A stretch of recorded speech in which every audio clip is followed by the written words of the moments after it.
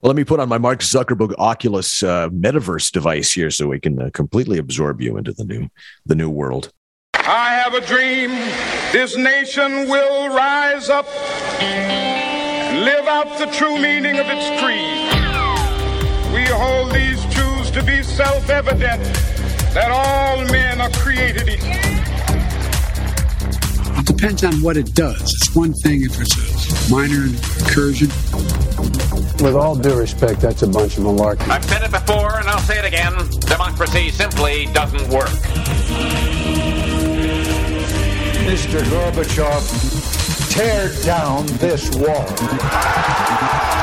It's the Ricochet Podcast with Rob Long and Peter Robinson. I'm James Lilacs. Today our guest is Byron York, telling you everything you need to know about Washington, D.C. So let's have ourselves a podcast.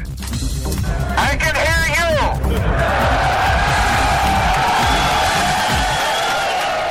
Welcome, everybody, to the Ricochet Podcast. It is episode number 577. You can join us at ricochet.com, by the way, and be part of the most stimulating conversation and community on the web.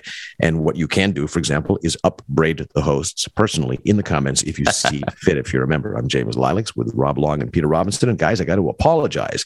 Last week, when I was running down the usual where we are, Peter in Clement, California, Rob Long in Cosmopolitan, New York, I said that I was in sane Minneapolis. And a Minneapolitan in the comments at Ricochet took me to task for that, pointing out the vaccine mandates and noting that the very pizza restaurant that I go to on Wednesdays is probably going to have to ask for my papers. And how did I feel about that? Well, first of all, he knew the pizza restaurant that I went to. But secondly, he was right. I have this sort of baked-in feeling that I live in a sane place without realizing the last 2 years things have changed a lot. And that's true for just about all of us in a certain sense. We've come to adapt and redefine and the rest of it, and we oughtn't, because things are different and we have to remind ourselves of that. For example, let's take a look at this voting bill. Things are different now in the sense that apparently Jim Crow 2.0 is going to descend across the country, even though we're going back to the rules that we had in 2016, 2018, 2020. Guys, how do you think about this? And how do you think it's going to be played going forward? The headlines I all see say voting rights bill, dead, meaning that this was actually a voting rights bill. That's another little thing that we take for granted when we actually ought to interrogate it a little bit closer. Well, what is there to say? What we saw the other evening was pure political theater. There were two votes. One was the vote on, I guess it was one of the two pieces of legislation, 49 Democratic votes for, 50 Republican votes against, and one Democratic vote against, Chuck Schumer, who voted against it for some procedural reason. It enabled him to bring up the filibuster question. Anyway, the vice president was not even in the Capitol building, meaning that Chuck Schumer knew beforehand that he was going to lose the vote. This was pure theater. Pure theater. And then the second major vote was whether to change the rules of the Senate to eliminate the filibuster, or if you believe them, which I don't, but if you believe them, it was just to eliminate the filibuster just this once, just to let this piece of legislation go through. And Joe Manchin and Kyrsten Sinema both voted with the Republicans against eliminating the filibuster, just as they had been saying that they would. So why are the Democrats putting us through this pure theater? The legislation, there are two pieces of legislation. Both of them would involve an assertion of federal power over voting systems of the states, not the presidential vote, which is given to state legislatures in the Constitution itself. Apparently, these legislation would have drawn on the powers of Congress to regulate elections to Congress. Why did they go so overboard? Why did they stage this kabuki theater the other night? Why did Joe Biden claim that if this legislation doesn't pass, we're going back to Jim Crow 2.0? We discussed this last week. I've thought about it all week. I still don't have a good answer, unless I really don't want to. I don't even want to suggest this, but unless the motive is to lay down the predicate for arguing 10 months from now that the Republican victories in the House of Representatives are illegitimate. Preemptive. That's the only reason exactly. Preemptive delegitimization. Okay, talk me out of it. Somebody cheerful, Why? talk me out of it. That would mean I'd have to take a contrary position, and I can't, and I don't. I think that rhetorically that's it, and it also is this broad brush painting the other side as being the people who don't want these people to vote. It's a handy cut. What else do they have exactly? What drum can they bang otherwise? Yeah, I mean, I would never want to discount just sheer incompetence. That is also a possibility. I mean, the weirdest thing about all of this is that at no point do Americans start saying, "Hey, do something about this," because in most Americans' lifetime, or not like most Americans, but in a huge number of voting Americans, all they have seen is voting participation going up for the past generation, not down. They've seen more votes cast, not fewer. More people voting, not fewer. More people as a percentage, not fewer. So the weirdest thing about all this is that they are desperately, panically, in a giant panic, trying to solve a problem that no Americans really have ever identified as a problem, while ignoring and messing up solutions to problems that most Americans are feeling every day, like the economy, inflation, gas lines, energy prices, even the Ukraine, which I think most Americans don't care about, but it still still ranks higher than voting rights, and voting rights ranks lower than climate, and climate ranks pretty low on Americans' list of things that they're really concerned about every day. I don't mean just Republicans, I mean all Americans. And it just seems so strange to me that when big government solutions, which I would disagree with, but big government solutions would be so popular now, that they are focused on this total irrelevancy that is in fact a success. Like exactly. That is a success. And I suspect that this is everything that's wrong with government, and probably also America, is in this one little, this crystalline form here in this voting business, because it involves sheer panic over nothing, incredibly hyperbolic language that is totally disproportionate to what the bill actually does, based on a total faulty premise from both parties, that somehow voter participation helps them, hurts us, helps them, whatever it is. That's right. Probably false. But certainly it's more false than true, but more provably false than provably true. And then and at the end of it, it's all wrapped up in federalizing what is explicitly, and I cannot imagine would stand Supreme Court scrutiny, what is explicitly a province of the states. How they conduct their elections is pretty clearly theirs and not the federal government, for very, very understandable reasons. Right. That we wanted to have 50 checks, or a multiple X number of checks against one federal behemoth.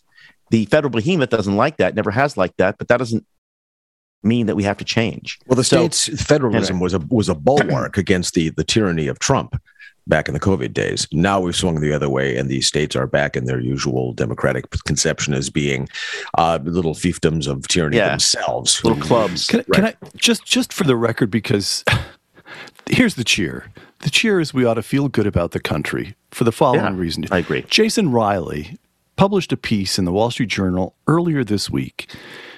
He looked at the figures. Black voting participation has been rising since the 1990s, and now get ready for this couple of sentences. In 2020, blacks voted at higher rates than whites in Maryland, Missouri, Mississippi, and Tennessee. Two more sentences from Jason. After losing the Georgia governor's race in 2018, Georgia, Stacey Abrams founded an organization to fight voter suppression and subsequently has become the progressive face of the cause. Yet by 2018, 4 years ago, black voter registration and turnout rates in Georgia had surpassed those of whites. Georgia, where Joe Biden went to speak last week and say that if you don't support this legislation, you're in favor of voter suppression and turning the country over to the Bull Connors and the Republicans. Georgia, African American registration rates are higher than those of whites. That's an accomplishment. Why isn't he cheering that? Or at least the more logical thing is, if you are concerned with those numbers, if you are concerned, and just in general, voter participation, you should be arguing that we should not do a thing. Don't change anything. When something's working, it ain't broke. Don't fix it. Right. If you came down, or you just sort of appeared on the American scene right now, you would see probably it would really be one party having these freakouts, right? Climate change, carbon emissions drastically lowered by fracking and natural gas. So stop fracking, stop natural gas pipelines.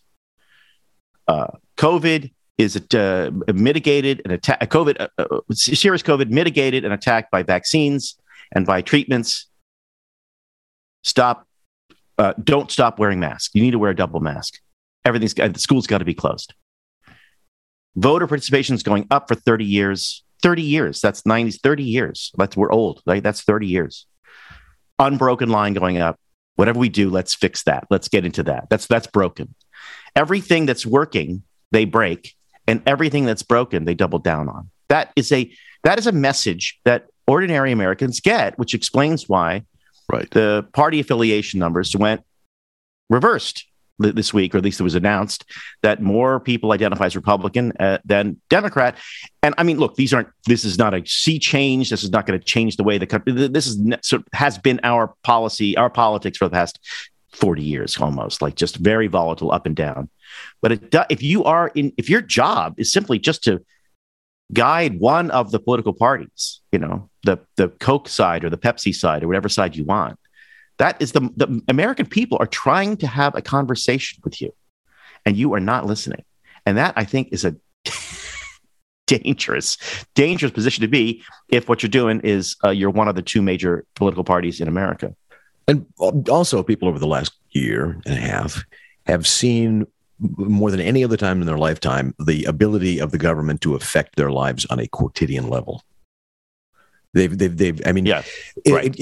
that's a good point. Bitch and moan about the government. Yeah, it's out there, and it gets into our pocket, and the regulations. But unless you're in a heavily regulated industry, you probably don't have to deal with that every day. But now we see more of government overreach, its tendrils going into every aspect of our life, telling us what we have to put in our face and where we can go and when we can go there.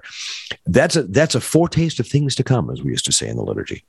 Well, the other thing, mask related, since Rob brought it up and I piggybacked on it for an inelegant segue, we had Maskgate with the Supreme Court, which, I hate to say this, calls into question the sources of Nina Totenberg, which in D.C. is a heresy that will make them start stacking the bundlings of twigs around the post and lash you to it and set them on fire. But what do you guys make of this?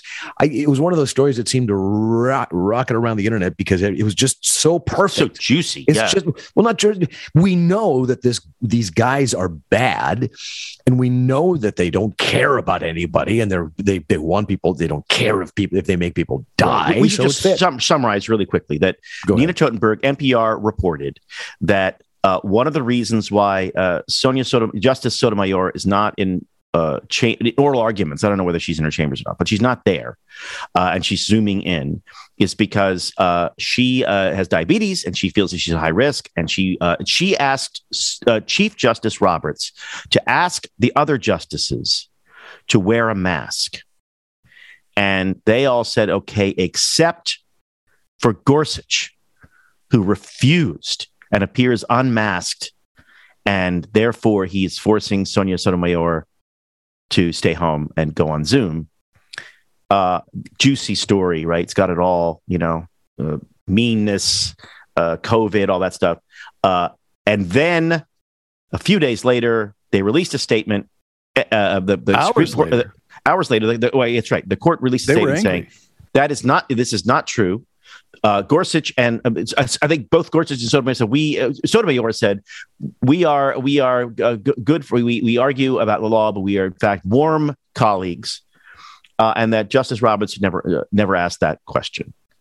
And then today, I think this morning, NPR decided to clarify it with a non-clarification by saying, well, this wasn't what it was about anyway. That was just an anecdote at the top of the story. The story is really about how the judges aren't getting along. And we stand by that. Even though the point of the piece, the story in the piece is false, which they didn't retract, they just clarified.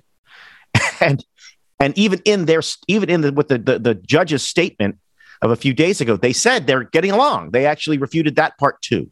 It's a complete and total.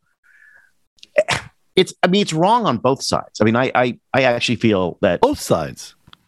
Well, I kind of feel like even were it true, right? If I am Gorsuch and Sonia Sotomayor, who I already know has nutty and completely unfounded crackpot beliefs about COVID. We know this because it came out of her mouth. Yeah, correct. And she says, I'm not doing it. I'm not gonna go live in Crazy Town with you. I'm living in normal America where we're supposed to live. And you can live in Crazy Town if you want, but if you want to live in Crazy Town, you live in Crazy Town at home on Zoom. That's what I would have said, and I probably would have been impeached for it. But so I'm not saying he did that. He didn't do that. He's clearly much more collegial and judicious than I am. But had he done that, were it true, I would still think he's right. Correct. Could I vent for one, just very briefly, because this is a perennial subject. Wait, are you venting now? But NPR, these people for at least 5 years now, throughout the whole Trump period, and before that, they were kind of genially liberal.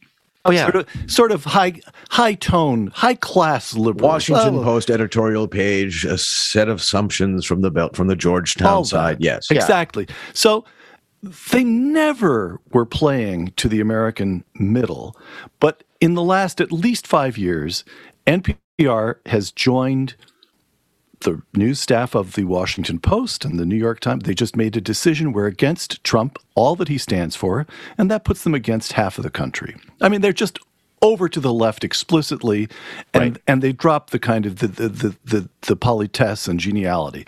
They're left, and they accept taxpayer money.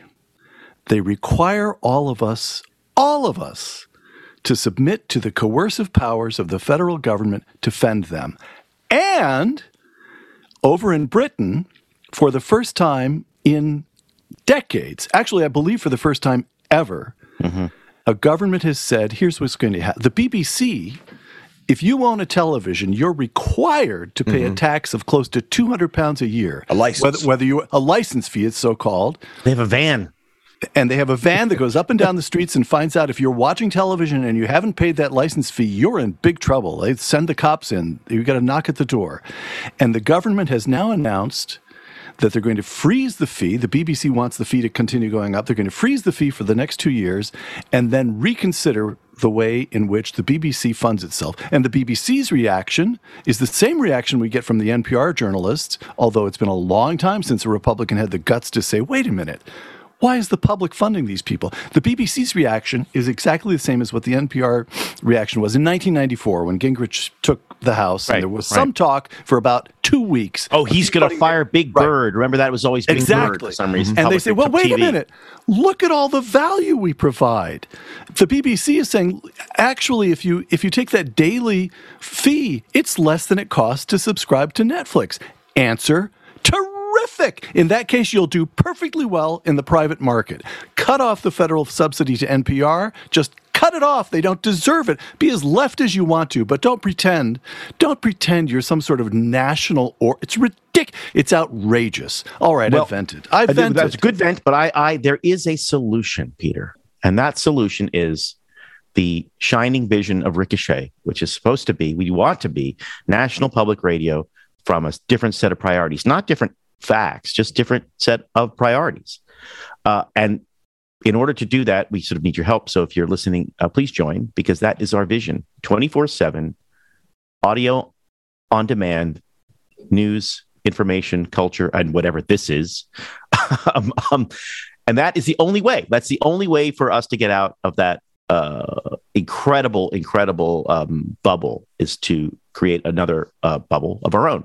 The weird thing is that these guys have always been looking for the crisis that allows them to throw over the idea of being fair, right? Right. They were only fair when they felt like there was no, but they were looking for the crisis. And so behind the scenes with this Totenberg piece, you already know what it is, which is that this is going to be a steady drumbeat of undermining the court because they are worried it's going to overturn Roe. Right. Mm-hmm. And they have a 6-month PR campaign to say Gorsuch tried to kill Sotomayor with his toxic cough or whatever. They aren't getting along. The Supreme Court is broken down. There's really only one solution, and that is to add judges to the court or something, or some other kind of court reform. And that's what this is. And I don't even think they're planning it out. I think it's all visceral. This is all emotional. Nina Totenberg isn't stupid. Well, you spend your entire life in an accumulating series of existential crises. Eventually, you go mad. Right. And they compound and they add to each other. The climate is going to kill everybody. Income inequality is going to wreck our society. Our democracy, which is this phrase that keeps popping up all the time, is in tatters and is about to be replaced by authoritarianism. Somehow, and Roe is going to go away. So on the other side of this, where we see freedom and opportunity, they see the end of practically of everything. I mean, it's the sweet meteor of death. It is the extinction level event that they somehow in their bones have been summoning, just because it feels good to be the smart person who knows that everything's screwed, right? You have a little cynical, nice little smirk at the, because none of these rubes and yahoos know exactly what's coming, but I do. And I have the feeling now that they actually think, my God, it is coming. It is going to happen. All these horrible things that I've been talking about. Or maybe they don't really. What I just love, and I know, Peter, you have to vent, is the way that Rob went from Peter's talk about NPR to actually pivoting into a commercial of his own. I know. Isn't that good? And it was pretty good, right? It was almost James level. It was ballet-like. The pivot was just beautiful. On one toe, on point, he swiveled around. And of course, we know that Rob spends a lot of time at the ballet bar that he has installed in his house with a wall of mirrors. I don't know what your exercise routine is. I walk, I do, I stride, I do the rest of this, but diet and exercise is not enough, frankly, for your health. Research increasingly shows that a healthy gut microbiome is crucial to a healthy life. Now, over time, people with type 2 diabetes lose that gut bacteria. And, that gut bacteria helps you digest fiber and manage your blood glucose levels. For those with type 2 diabetes, diet and exercise alone are often not enough to manage it. The best approach emphasizes diet, exercise, and a healthy gut microbiome. Our sponsor, we're proud to tell you about, is Pendulum Glucose Control. It's designed to lower A1C and after-meal blood glucose levels to help you manage your type 2 diabetes. It can feel like an uphill battle sometimes to keep your post-meal blood sugar and your A1C levels where you want them. And if you struggle to manage them with diet and exercise alone, Pendulum can help fill in the gaps. Pendulum's team of scientists, doctors, and innovators have isolated the unique strains of beneficial gut bacteria that help people with type 2 diabetes manage their blood sugar levels. Pendulum is the only place to purchase a newly isolated, highly sought-after strain called, oh boy, I'm going to try to pronounce this here, Akkermansia. Well, I was just leaning into it, Rob. Thank you very much. Let's do it together. 3, 2, 1. Akkermansia. Boy, we're really a great team here. I'm excited about this product, James, because I take it. I can tell it. I like this product. Akkermansia is formulated and bottled in the U.S. with the highest safety and quality standards and verified by the Non-GMO Project. With Pendulum, you can feel in control of your levels, not the other way around. If you or someone you love has type 2 diabetes, take control of your glucose levels with Pendulum Glucose Control. Be like Rob, who loves it, who takes it and loves it and feels better, right? No, I love it. I take the Akkermansia. You can get it like separately, and I do that. Although I do have Pendulum, I take that too. So I think it's great. I mean, and we're all going to learn more about this stuff in the next 10, 15 years. That we will. Use code Ricochet, pendulumlife.com to get 20% off all the products. That's pendulumlife.com. Promo code Ricochet for 20% off all products. And we thank Pendulum for sponsoring this, the Ricochet Podcast. Now we welcome back to the podcast our old friend Byron York, chief political correspondent for the Washington Examiner and a Fox News contributor, also the author of Obsession, Inside the Washington Establishment's Never-Ending War on Trump. Byron, welcome back. We had a press conference yesterday, lasted, 4 hours or so, in which Joe Biden talked about, the family at the dinner table. They look and they think, and things happen. People are applauding him for his, amazing ability to endure an hour and a half of pointed, tough, never-ending questions. Some people looked at that and said, that's a guy who's lost a step, whose ball isn't as fast as it used to be. Let's talk about that. What do we take away from that other than it's okay for Russia to just do a little bit of mischief in Ukraine, and also the elections are going to be illegitimate? Those are the big takeaways, right? Yeah. Well, first of all, he did go 112 minutes, 8 minutes short of 2 hours. And he clearly did that to show that he has the stamina to do such things. At one point, he talked about working 12 to 14-hour days. And Stakhanovite, this guy. Clearly is our oldest president, going to turn 80 toward the end of this year in November. He's trying to suggest that he has the stamina to do the job. Talked about, he said very quickly, did not elaborate, but that he would run for your re-election and that Kamala Harris would be his running mate. So he was trying to kind of get past the public image that he's too old and that he has indeed slowed down and that there's no way in the world he would serve a second term, ending his first term at age 82. And did you buy it? No. I mean, well, look, he's obviously slowed down. There's, he's had a very public life. You can look at the videos from his public life, and he's clearly slowed down. There's no doubt about it. During the campaign, I think some Republicans deluded themselves, fooled themselves into thinking he had dementia or something like that, which is clearly not true. But he's slowed down. I think the idea that he would run for re-election, and that is ask the American people for him to serve until age 86 as president, is not only totally unprecedented, but it's just crazy. I just don't think that happens. I mean, obviously, Ronald Reagan left office at age 77 after 8 years. And there was a ton of speculation in Reagan's second term about whether he was too old, whether he was senile. They didn't use the word dementia back then. He was senile. But the idea of doing the most challenging job in the world until age 86 is just kind of nuts. So, no, I don't think he's going to run again. You don't think he's going to run again? No, I don't think so. What's the mood? What's the thinking in Washington? Are the Democrats relieved? So the assumption among Democrats in town is, of course, he's not going to run. Are they relieved that he's not going to run again? No. I mean, this guy's been a lame duck. Or is this guy still a problem? He was a lame duck starting on Inauguration Day. This is a bad situation. I mean, we have a name for presidents who are not going to serve another term, and that's lame duck. And so, no, they're not happy at all. And listen, they could see this coming. This is their own damn fault. But we've talked so much about the uncertainty on the Republican side. What will Donald Trump do? Will he throw a bomb in the race? Will he blah, blah, blah? But the uncertainty on the Democratic side is incredible. The idea that you have a president who's in his first year who cannot run again, and that his vice president is rather unpopular. There's serious doubts about whether she's really up for the job as well, but she's the first woman vice president and the first person of color vice president, and the idea of Democrats somehow pushing her off the ticket is absolutely unthinkable. Those are going to be very complicated conversations. And then you have these sort of circling of people like Pete Buttigieg and Amy Klobuchar, maybe Cory Booker, all the people who ran. What about Hillary Clinton? 2020. Did you take that? Did you take Doug Schoen's piece in the? Well, there you go. I You did. laugh I at saw it. Okay. that. Hillary Clinton would be 77 on Inauguration Day, so it would be kind of a youth movement in the Democratic Party. But so we're talking about Hillary. I mean, that press conference that he gave was, I think, one of the worst things I've seen, sort of off the cuff presidential presentations. Yeah. And I know part of it is that, I think he's a buffoon, so maybe I'm just looking at it negatively. I guess my question is, how much panic is there in the White House? How much political panic is there in the White House?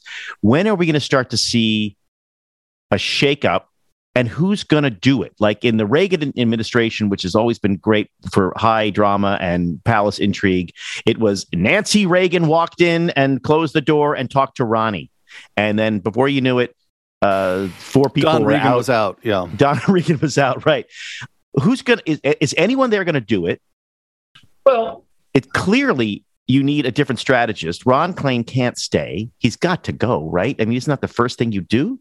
And I don't think there's anybody that's rudderless. Or am I missing something? I think the problem in the first term of the Reagan presidency, there were serious staff problems. The problem was not the president at that time.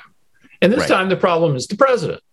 I mean, do I think Ron Klain has done a terrible job and that if he had a better chief of staff, Joe Biden would be a great president? No, I don't think that. So I think we've just now, after this news conference, heard a little bit of doubt sowing about Ron Klain, the chief of staff. But I don't think we're anywhere near that stage yet. Although, Biden was asked, and this is a section of the press conference that I didn't think got enough attention. I just did my own podcast on it. Biden was asked, "Are you satisfied with your staff's work during this year?" And he said, "Yes, I'm satisfied." And then he went on to list the three things he was going to do different in the next year, because obviously it hadn't been a good year, and there'd been a lot of talk about a reset or a reboot of his administration. So he gets to the three things that he's going to do. Number one is, I'm going to get out more. I'm going to go talk to people more. I mean, this is a classic, I've got a communications problem sort of explanation. Right. You see it in every White House when things go bad. They all say, we just haven't gotten out enough to explain to the American people how great we really are. Right. Well, the second thing he's going to do is he's going to bring in more intellectuals, experts, editors, that's what we need. To give him great ideas. And he specifically Nina Totenberg, perhaps. Specifically mentioned his time early in the administration where he had some presidential historians in the sort of Michael Beschloss group, had them in, and they all told him that he had the possibility of being a transformational president like FDR and LBJ. He didn't have those huge legislative majorities that FDR and LBJ had, but still he could be a big historic transformational president like them. It was terrible advice. And now Biden wants more of it. And then the third thing he's going to do, big change, is he's going to campaign more. He's going to raise a lot of money for Democratic candidates in this midterm year. So he talked about changes in his presidency, and they are no changes at all, which should not surprise us. But isn't this, it surprises me. I wouldn't have bet a year plus, 18 months ago, that President Biden, after a long career in the Senate, after a long career with friends on both sides of the aisles, right, an ability to sort of be senatorial, he was big mouth, but he was a senatorial senator, that his biggest problem in his administration was going to be getting something through a democratically controlled Senate because of the intransigence of two Democratic senators. I mean, if anything seemed like a lob, like the most easy shot for a Joe Biden to hit, it's that. Like, all you got to do is get two people in your party to come to a deal. That's kind of what he did for, that's not hard. Well, and that is the one, it's almost too perfect. It's almost biblical in its like symmetry, that this is the thing that he can't do, the thing that he can do or has done. I think you skimmed very lightly over the phrase democratically controlled Senate, and that's a problem. True. In the House, he has literally a handful, 5-vote majority, which is bad enough. But in the Senate, Democrats do not control a majority of seats in the U.S. Senate. It's 50-50, and they have to depend, if they get to a tie, on Vice President Kamala Harris to break the tie. And that's the reason that Charles Schumer is the majority leader. And Biden's problems, as far as passing legislation are concerned, would be fantastically less serious if there were 53 Democrats in the Senate, which is not an unusual situation. The majority party has 53, 54, maybe 55 votes. They can lose a couple and still pass something. And the reason the reason he's had so much trouble is that there's been this huge mismatch between their legislative ambitions and 50 votes, their actual number of votes in the Senate. So I'm not surprised that he can't get anything through the Senate because he doesn't have a majority. So here's an idea. We've all thought that Donald Trump did our side a disservice by going to Georgia and saying things that persuaded Georgia voters to stay home and costing Republicans 2 seats in the Senate. Yeah. In a curious way, he did Joe Biden a disservice. If Republicans controlled that chamber outright, 51 to 49 or 52 to 48, everything would have been different. Joe Biden would have recognized those numbers were against him. He would have governed. Ron Klain would have drawn up an agenda that comported with the way Joe Biden campaigned and that would have comported with Joe Biden's inaugural address. And it would have been modest. It would have been heavy on infrastructure. He would have been doing deals that he could actually get through, and he understands how to do that. And his ratings right now would be at 55%. What do you think of that? That's an interesting theory. First of all, Trump truly did the Republican Party a major misservice. But what you're saying is I think correct. And actually, it's not that far from what we've gotten, which is there was a big COVID relief bill, $1.9 trillion passed, I think, in March. Probably would have passed in some version in a Republican Senate. Didn't have a lot to do with COVID relief. They just passed one in December, I think $900 billion in December, but there would have been more.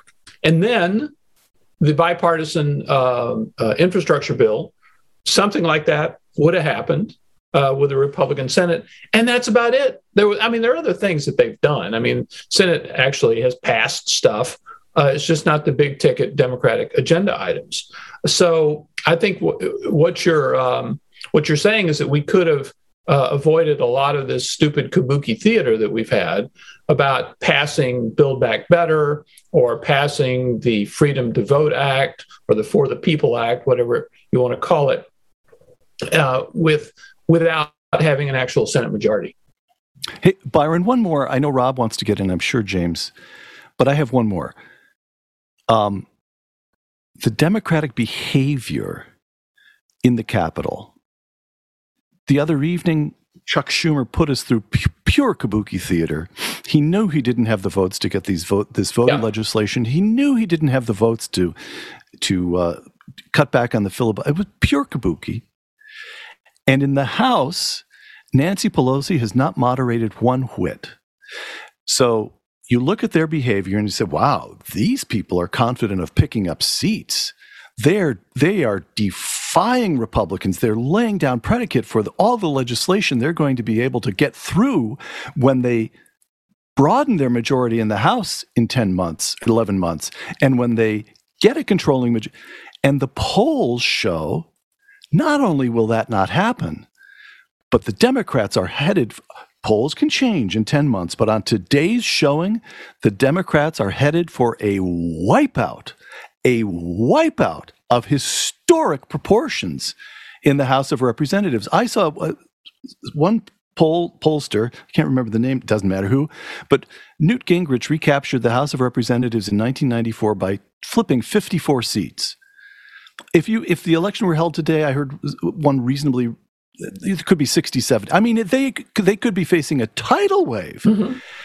And the mismatch between the polls and the behavior of seasoned professional politicians is astounding to me. Is this because they recognize they're going to get wiped out and they say, oh, the hell with it. We may as well just be as ideological. We may as well play to the base because we're going to have to be rebuilding from that base 11 months from now. Wasn't there a Tanya Tucker song called "It's a Little Too Late to Do the Right Thing Now"? Yeah, I think it is. And the Democrats in the House have these conference calls, and Nancy Pelosi's on them, and I think they all go the same way, which is that a fairly small number of so-called moderate Democrats, non-progressive Democrats, complain about how they're just doing everything wrong and they're going to get killed in November. And then the rest of them just decide to go ahead. The progressive caucus in the Democratic Party, I'm not guessing, but I think it's about 90 members. It's pretty big. And they really kind of run the place. And, their anger, Representative Mondaire Jones, who's a real progressive from New York, after the Freedom to Vote Act and the whole filibuster thing failed in the Senate, he got on the floor of the House and he said that white nationalists used the Jim Crow filibuster to stop voting rights. I mean, he called Senator Sinema and Manchin white nationalists. So there's a certain amount of anger in the progressive base that Nancy Pelosi cannot ignore. And then so when Joe Biden says, well, obviously we can't pass this big Build Back Better Act, maybe we can cut it up into chunks and pass that. And Nancy Pelosi's been very cool to that. There are some procedural reasons, she's right, that it would be very difficult to do. But they appear to be determined to stay on this course. Yeah, I mean, if you're heading off the cliff, I mean, this is either a Thelma and Louise moment or somebody thinks they have a get-out-of-jail-free card between now and midterm day. And I just don't see what that is. I mean, you can only talk about January 6th so much. You can only talk about Trump so much. You can only talk about the past so much.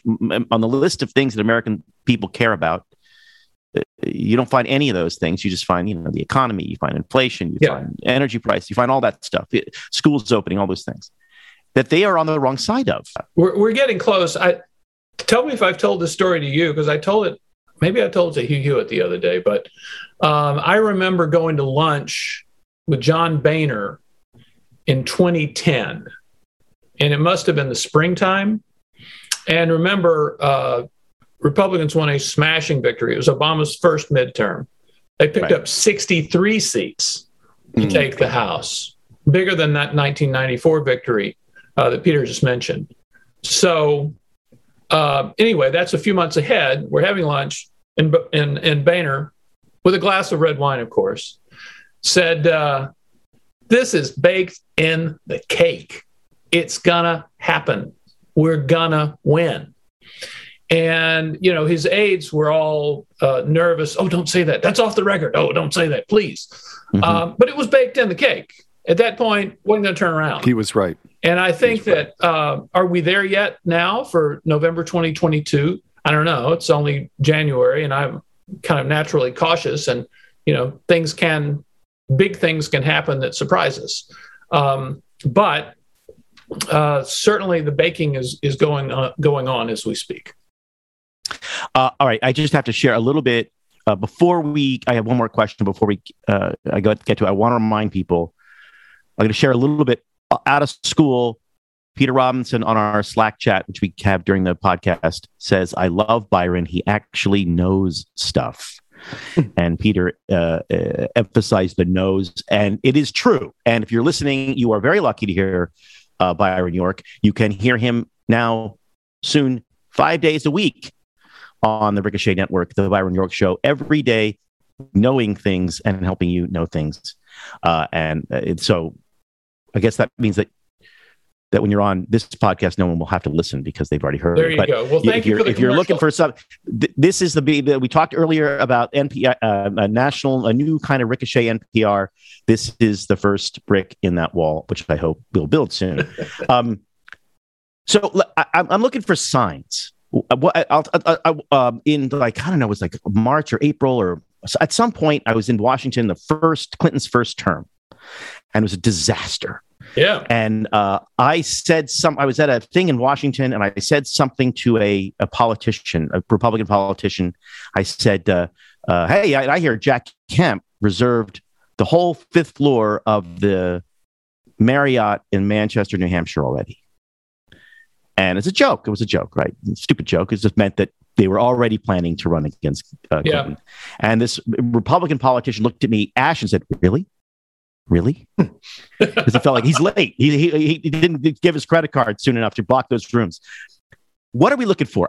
Where are the betrayals going to be for the very weak king? Is it going to be somebody spending a little? Such a Rob Long question. Who's going to spend more time in Iowa? Who should we be looking at in New Hampshire suddenly? Where are the signs that an earthquake is about to happen? Because this is a power vacuum. Yeah. It's a rudderless administration, and you got a lot of hungry politicians there. Well, it's a great question, and it's incredibly sensitive. On the Republican side. Well, I'm a sensitive person. Very sensitive. Very sensitive. On the Republican side, we've had 8 candidates, and I could name them, but if I started now, I'd come up with 7 and forget the last one. But there have been 8 candidates going to Iowa in the last few months. The only big one who hasn't, by the way, is Ron DeSantis. But they've been going to Iowa, and there's kind of a just-in-case primary caucus campaign going on there. Just in case, being in case Donald Trump doesn't run. And in some cases, maybe even if he does. Yeah. But they're out there, and it's no secret that Mike Pompeo is there, or Nikki Haley goes there, or Tom Cotton goes there. A bunch of people going to Iowa. Now, you can't do that when you have an incumbent president who says that he's going to run again, even if you don't believe him. You just can't do it. So there was a little flutter, must have been a couple of months ago, about Pete Buttigieg. He'd been kind of absent. He was on parental leave, absent during some of the supply chain stuff. And he comes out, and when he takes a higher profile, there are a lot of press notices saying that he's positioning himself for 2024. If the president doesn't run. Then you see Pete Buttigieg just go back in the hole. I mean, he's kind of disappeared again. And there has been talk that Amy Klobuchar, who was on Special Report last night, as a matter of fact, is positioning herself. She was actually, I watched her campaign in New Hampshire. She was at a Chamber of Commerce, as a matter of fact, and she's kind of positioned herself in kind of a moderate Democrat who can work in a progressive world. There have been talk, I haven't seen anything, but there's been talk about Cory Booker, who certainly still wants to be president as well. But this is the kind of thing you cannot do in open, and I don't think you can even rent rooms in New Hampshire or Iowa. I just don't think you can. The Committee for American Progress, Future Corp LLC, can't, block out the room. That's a good point, that an outside group could start doing stuff on behalf of some unspecified candidate. But you have your 2 problems are the president and the vice president. That the president, who is maintaining what appears to be a fiction that he's going to run again, and the vice president, who, if he did not run again, would be his natural heir, and you cross her at your own peril. So, it's a really, really difficult situation. But I mean, as a watcher here, as somebody who enjoys this stuff, this is going to be really fun, right? Oh yeah. Yeah, and that's why so much of the media attention on Trump. And I'm not saying Trump's not a story, and I'll talk about him as long as anybody wants. But the equally big is the Democratic disarray or the uncertainty on the Democratic side. Yeah. Well, Amy Klobuchar is from Minnesota, of course, and Minnesota is right above Iowa, where Iowa's hat, as some people say. So it's possible that Amy Klobuchar is being smuggled in a carpet like Cleopatra to some of these places in Iowa. You roll it out. Yourself Iowa's hat. Yes, I just did. I've never heard of that before. I just made it up on the spot. I think Manitoba. I thought I missed something in all those visits to Iowa. Nobody referred to their hat in Minnesota. Manitoba is Minnesota's hat or alter ego. Peter, you got one more before I have a penetrating exit question. So it's the question of questions, Byron. If anybody knows, you do. Uh-oh. Is he or isn't he? Is Donald Trump going to run? Oh, well, I don't know. For a while there, I thought he wasn't. Then I became convinced that he was. He certainly tells everybody that he's going to do it. You can easily find a lot of people to whom he said he's going to run or made it clear that he is going to run. And sort of his public persona is to act like he's running and then say, watch this space when he's asked. On the other hand, I think he thinks it would be just politically suicidal to say he's not running right now. I mean, boom, there goes all the influence. So I'm not, entirely sure he will, he wouldn't admit it, but he'll have the same age problem as Joe Biden does. He would be 78 years old on Inauguration Day in 2025, same age Biden was on Inauguration Day 2021. So if you think Biden's too old, Trump's too old. So and also, I do think there's just an inevitable march of time factor here. We had a poll yesterday. I think it was an NBC poll. And the question is, which has been asked a lot of Republicans, ask it of Republicans, do you consider yourself more a supporter of Donald Trump or more a supporter of the Republican Party? And the bottom line, it was 56% Republican Party, 36% Donald Trump, 56-36 GOP to Trump. That's the highest the Republican Party has been in asking this question in the last couple of years. And it's the lowest Trump has been in asking this question in the last couple of years. So, if I tweet that, all of my Twitter followers say, I can't believe you're listening to polls or you're listening to MSDNC or blah, blah, blah. But there's been a bunch of polls to this effect. And there's no doubt that time is marching on. And even though Trump is certainly trying to remain the leader of the Republican Party, the fact is all this other stuff is happening and he has no official role in it. And there's clearly a lot of Republicans who want to be the next president. So I don't know what he's going to do, but it's going to be more of an uphill thing than he thinks. Well, you had Roger Stone out there slamming DeSantis the other day, hard, fat Trump wannabe, and then you had other people saying, no, don't pay any attention to that. Actually, they're great friends. It's wonderful. All of this is process, and all of this will be either moot or incredibly pertinent in a year or three from now. I want to end by maybe circling back Jen Psaki style to something you said earlier about the COVID relief package that they signed. In Washington is the idea that, look, we passed this COVID, spent a lot of money, they ought to be happy. And we're supposed to be out here grateful for it when none of us really know exactly what that money went for. That we were told that all this money went to schools and it was going to change the schools and it was going to help their ventilation so they didn't have to have the windows open and COVID. But none of that's happened. None of this. Nobody can look around and say that is because they passed that big COVID bill. Right. What people feel indistinctly is that maybe it had something to do with the inflation that we had, although whether or not the link between government spending and inflation is as ironclad in people's minds as I'd like. But how much of an impact do you think that we did something for COVID is going to matter in 2022, or is that just water under the bridge long gone that's going to be a moot point by the time people vote? I don't think it matters a whole lot. Actually, I saw another poll, which is a very interesting question, but I didn't commit it to memory. But basically, it was: would you rather see Joe Biden do something about inflation or get the Build Back Better bill passed? You can guess what the answer was. Mm-hmm. It was overwhelmingly do something about inflation. As far as spending, these $1 trillion spending bills, it's actually not easy to spend $1 trillion. I mean, it's a lot of money. And there were complaints from Republicans when the COVID relief bill was passed in March, the $1.9 trillion, that they had just passed a $900 billion COVID relief bill in December, and none of that money was out the door when they passed this new $1.9 trillion. So we are seeing some of the inevitable stories about how the money is misspent, or at least it's spent on things that it wasn't intended for. We've certainly seen a fair amount of stories of individual fraud with PPP and other things like that. So I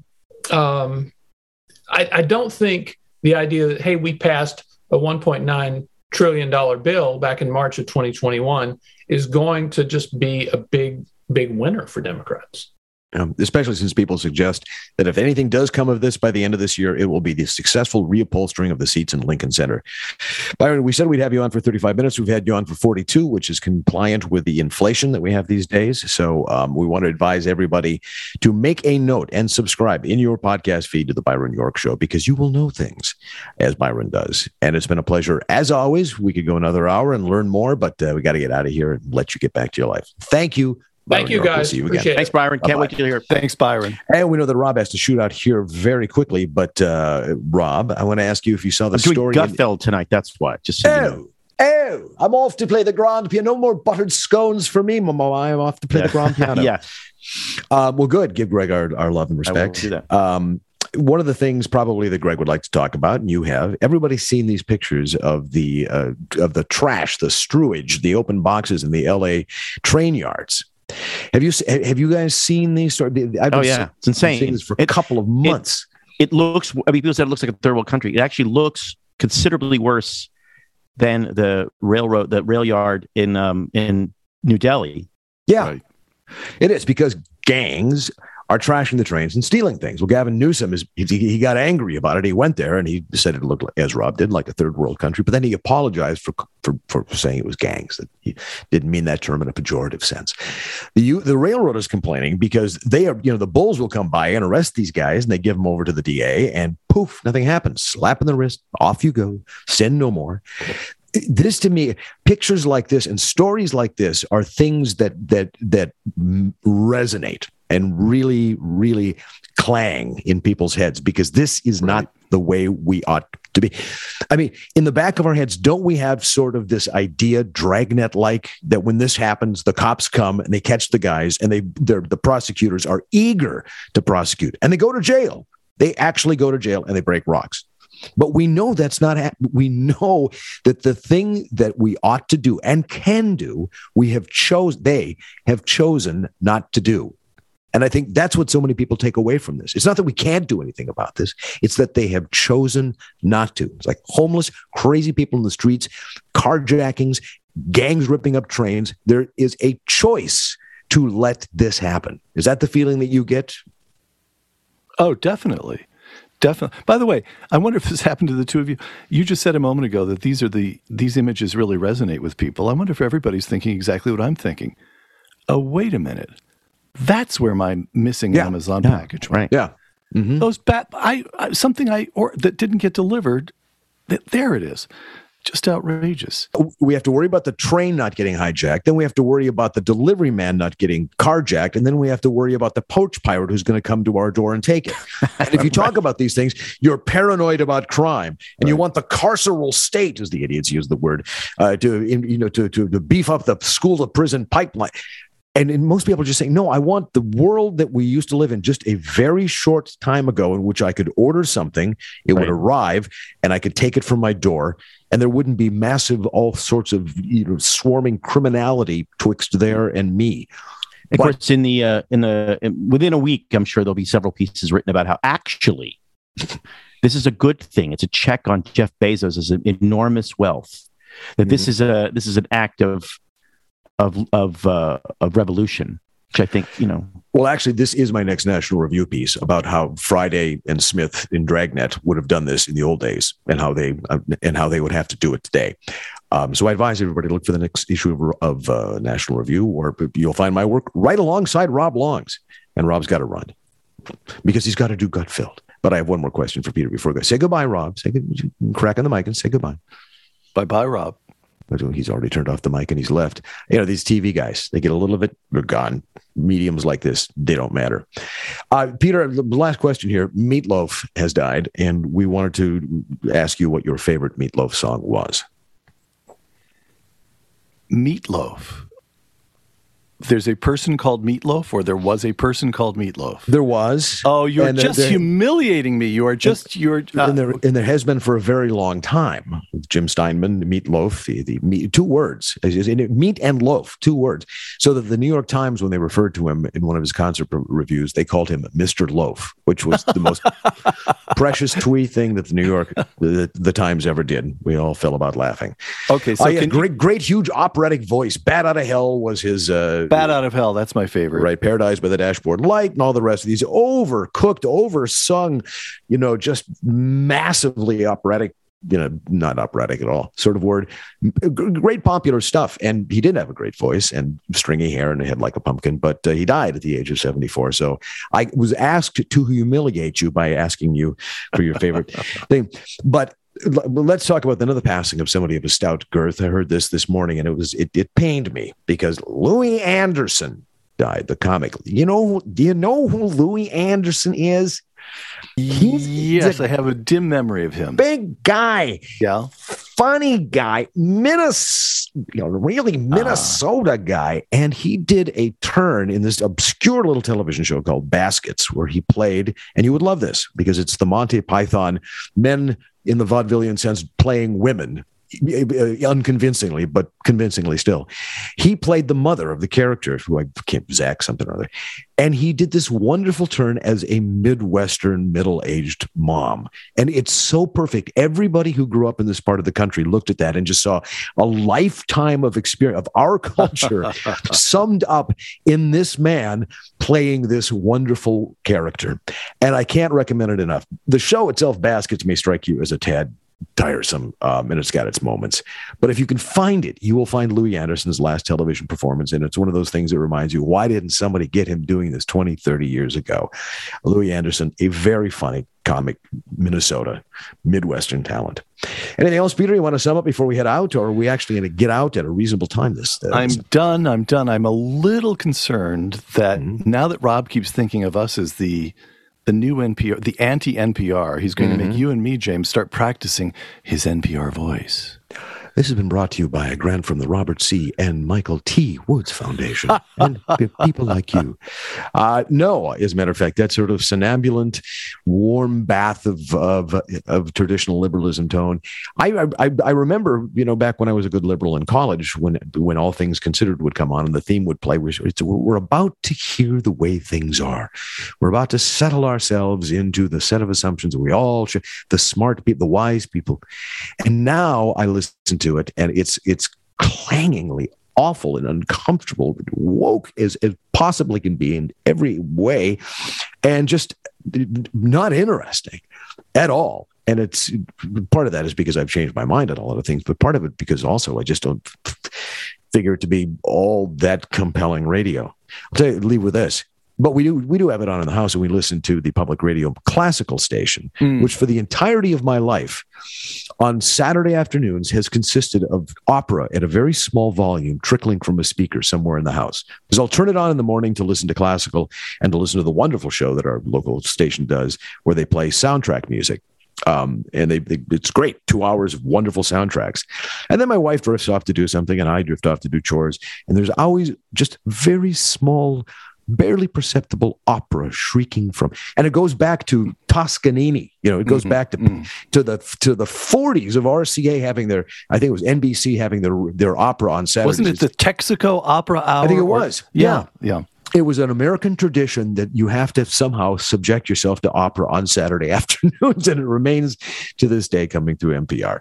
Well, we've hit the point where I'm babbling, so I have to tell you, Pendulum, our sponsor, is good for you and good for your gut. Support them for supporting us, and of course, I think Rob would like you to join Ricochet today. He made 2 in-show spots and pitches, which is frankly stunning. And Rob would also tell you to leave that 5-star review, wouldn't he? He would. Make Rob happy. Be like Rob.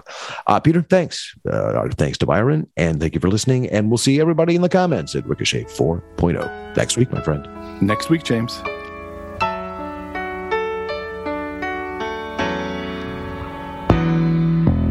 Maybe we can talk all night, but that ain't getting us nowhere. I told you everything I possibly can. There's nothing left inside of here, and maybe you can cry all night, but that'll never change the way that I feel. The snow is really piling up outside. I wish you wouldn't make me leave.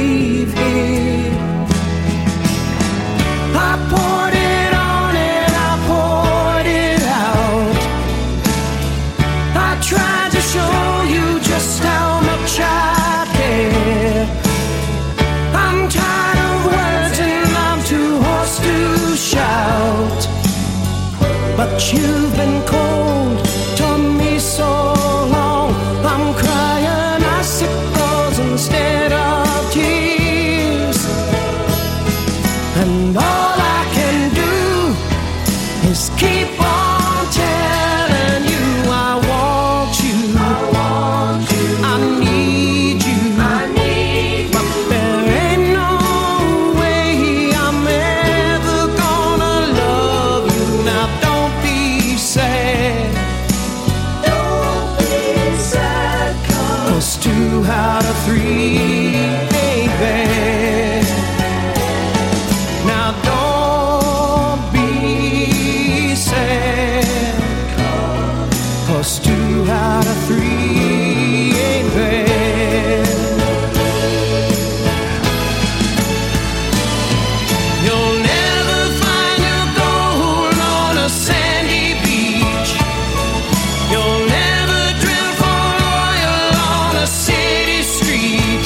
I know you're looking for a ruby in a mountain of rocks, but there ain't no Coupe de Ville hiding at the bottom of a Cracker Jack box.